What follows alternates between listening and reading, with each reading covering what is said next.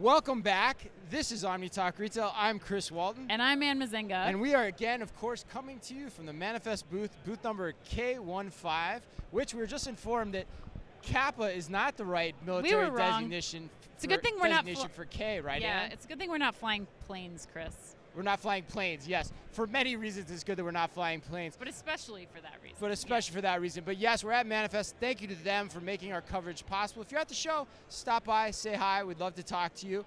And standing between us, Ann, is a man who goes by one name only, and that is Bhavani. And Bhavani is the Chief Supply Chain Officer at Serta Simmons. How you doing today? Great. Excited to be here, and great to meet with both of you. Excited to have you here as well. I know. Well, Bhavani, tell us a little bit about how you came into this role at Serta Simmons. Sure. So quick background. My supply chain career spans 3 continents. Started in India, went to the Middle East. Wow. Egypt, South Africa, then came to the US for my MBA. Okay.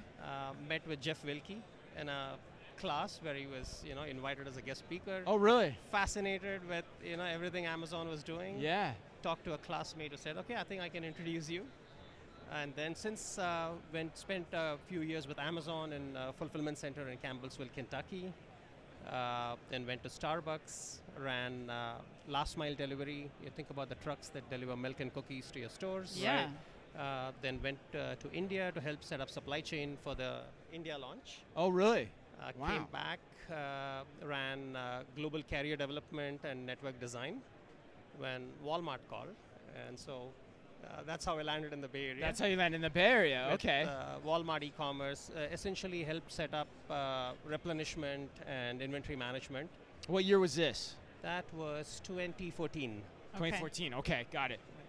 And so basically ran supply chain and inventory management for different divisions within Walmart e-commerce, and then finally, the Omni play happened. Mm-hmm. And then about 3 years back, Shelly Huff, she was former Walmart too, right? That's right. Yes, right. So she was at Serta Simmons as Chief Operating Officer, and she said, hey, Bhavani, there's a whole bunch of really exciting problems to solve. And here I am. Bhavani, if the listeners have their bingo cards out, I think you just named 7 of the or 5 of the top 10 retailers in the U.S. right now that you've had experience at. This is amazing. I'm curious, what's been unique about Serta Simmons and being in a supply chain role? Sure. So a couple of things. One, for me personally, coming from retail, CPG, a lot more manufacturing focus. Okay. At Serta Simmons. Right. We're also a made-to-order business, which is very different for me. And so really you go to your mattress store, buy a mattress, we get the order, and we literally turn it around in 96 hours. That's industry leading. And so really managing that entire supply chain where you got, supply risks, supply volatility, customers, who in our case are retailers, are getting increasingly, they want lower lead times, better OTIFs, lower costs.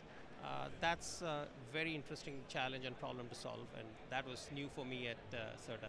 Yeah, I'm curious. I want to double click into that a little bit too, because I know back from my Target days when I was running home furnishings for Target.com, the mattress category was very unique in terms of the supply chain complexities, and for that reason, you could honestly say that's part of the reason why you saw the growth in the Purple and the Casper mattresses and all that, because of how easy they were to ship, which in reality wasn't anything new. There had been box mattresses forever.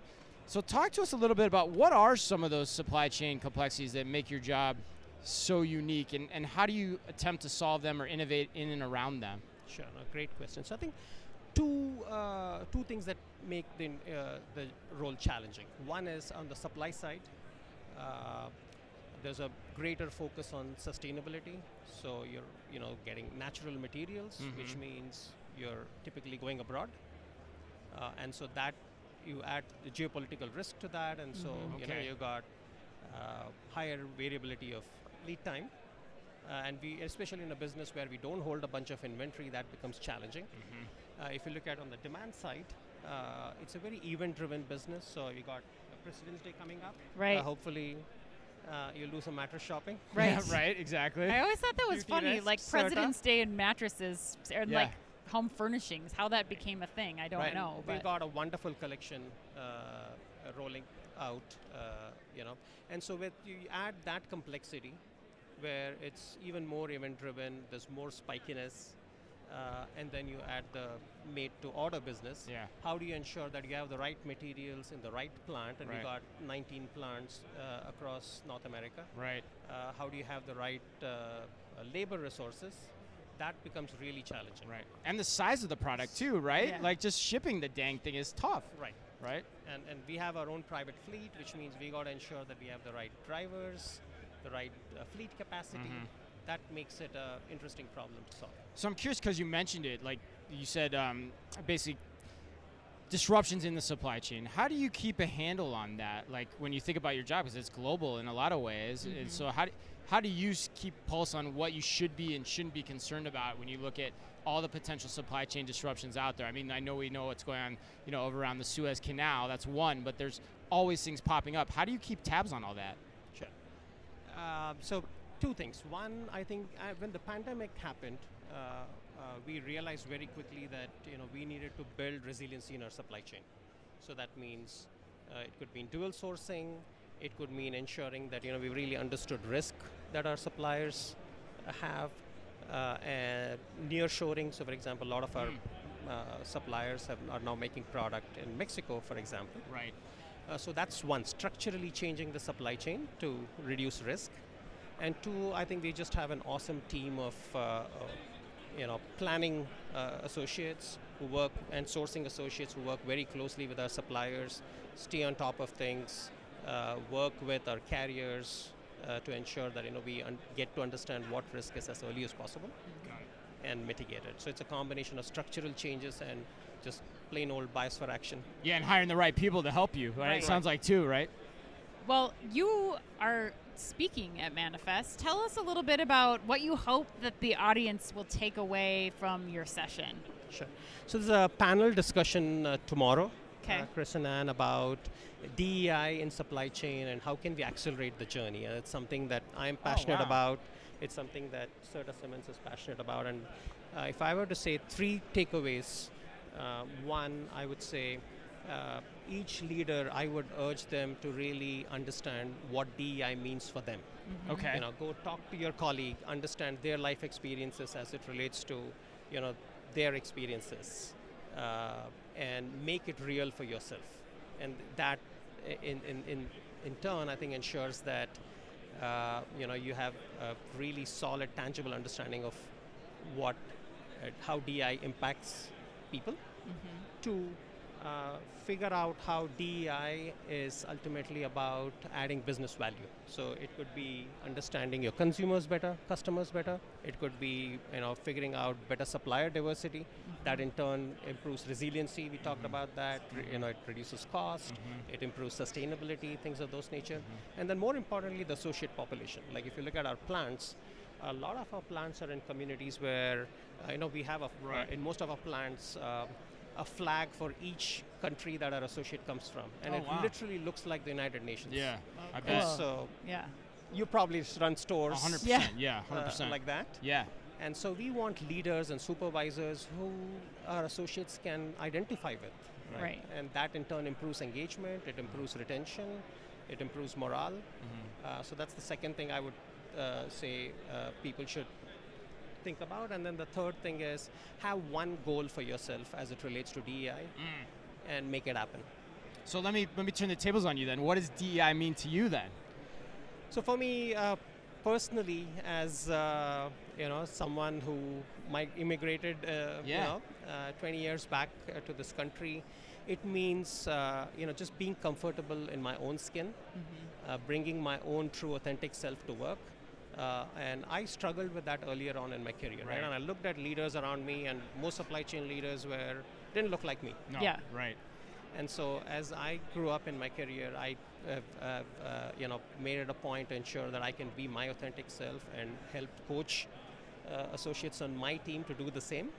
Yeah. And so that's really my takeaway. Yeah, hence the one name introduction too. Yeah, right. So have you been to Manifest before? This is my first time. First time Manifest. here. First time here. So how are you taking in the show? And are there any technologies in particular that you want to learn more about while you're here? Sure. I think there are two sets of technologies relevant for us as a business. One, there's some really exciting stuff, Chris and Ann, about visibility. Yeah. Visibility, okay. Right, and for us, it's all about how can I know as quickly as possible what's happening. And more than that, I think it's the next level, which is it's not only important to know what's happening, why is my vessel late, but then what implication does it have for me? What PO is going to be late to which customer? How do I need to change my staffing plan? How do I need to change my material resource plan, things of those nature. So some really exciting technology there. So the insights and the recommendations then. Yeah. Insights and the recommendations. And is that an AI particular thing, or how would you sum that up? A lot of it is an AI. So I was talking to a couple of companies where they've really looked at all the data is already there in a bunch of spreadsheets and emails, and they're just essentially taking all of this unstructured data and figuring out what these implications could be. And I think there's a lot more opportunity even beyond visibility. Like if you generally think about an organization, there's so much information lying in individual associates' laptops and phones. How do you bring all that together and start making sense of it and actually start providing alerts and better business visibility to leaders? 100%. It's been interesting because I think that's been top of mind. We've heard from a lot of people today. Like there's still so much being held in Excel spreadsheets, and the time of the people managing those Excel spreadsheets is getting shorter and shorter. And what happens when they go?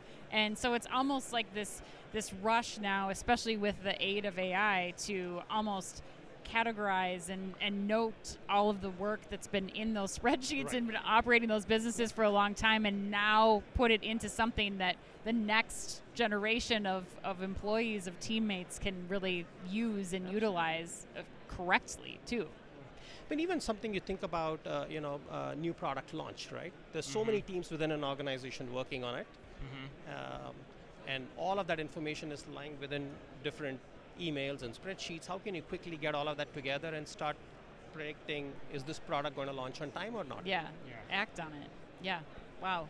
Well, this has been so wonderful. Thank you so much, Vivani, for taking the time with us today. Thanks to all of you who've been following along with us. Thanks to Manifest for helping us bring this coverage to all of you. Without them, this wouldn't be possible. That's true. And if you are at the show, come stop by booth K15. Come say hi to Chris and to myself. And until then, be careful out there. Thank you. All right. Thank you.